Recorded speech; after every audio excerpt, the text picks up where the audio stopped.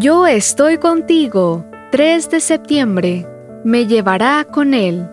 Dios me salvará del poder de la muerte, pues me llevará con él. Salmo 49, versículo 15. Uno de los textos más asombrosos de la Biblia lo encontramos en Génesis 5. Caminó pues Enoc con Dios y desapareció, porque lo llevó Dios.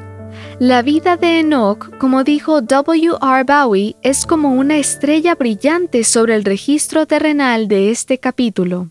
Hay algunos detalles interesantes con respecto a Enoc.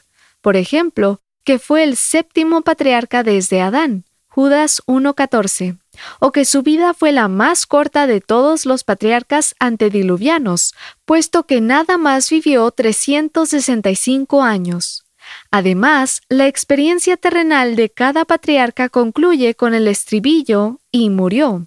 Pero cuando llega a Enoc, se rompe la secuencia y se dice que Dios se lo llevó. Génesis 5:24. En lugar de morir, Enoc fue sacado de este mundo sin experimentar la muerte. Hebreos 11:5. ¿Por qué? Porque caminó con Dios. ¿Qué significa caminar con Dios? De acuerdo con Deuteronomio 13:4, caminar delante de Dios es guardar sus mandamientos, es escuchar su voz, es servirle con fidelidad. Con razón, a la religión cristiana al principio se la llamó simplemente el camino, Hechos 19:9, porque en ella están todos los que, como Enoc, han hecho de su vida un andar constante con su Padre Celestial.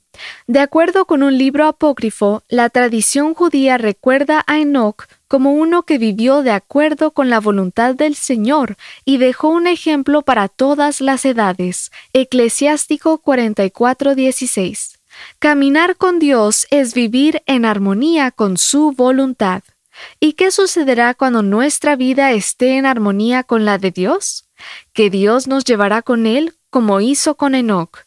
La frase "lo llevó", laka, es el mismo verbo que la Biblia usa para describir el momento cuando el Señor se llevó a Elías al cielo, en 2 de Reyes 2, 3, 10 y 11.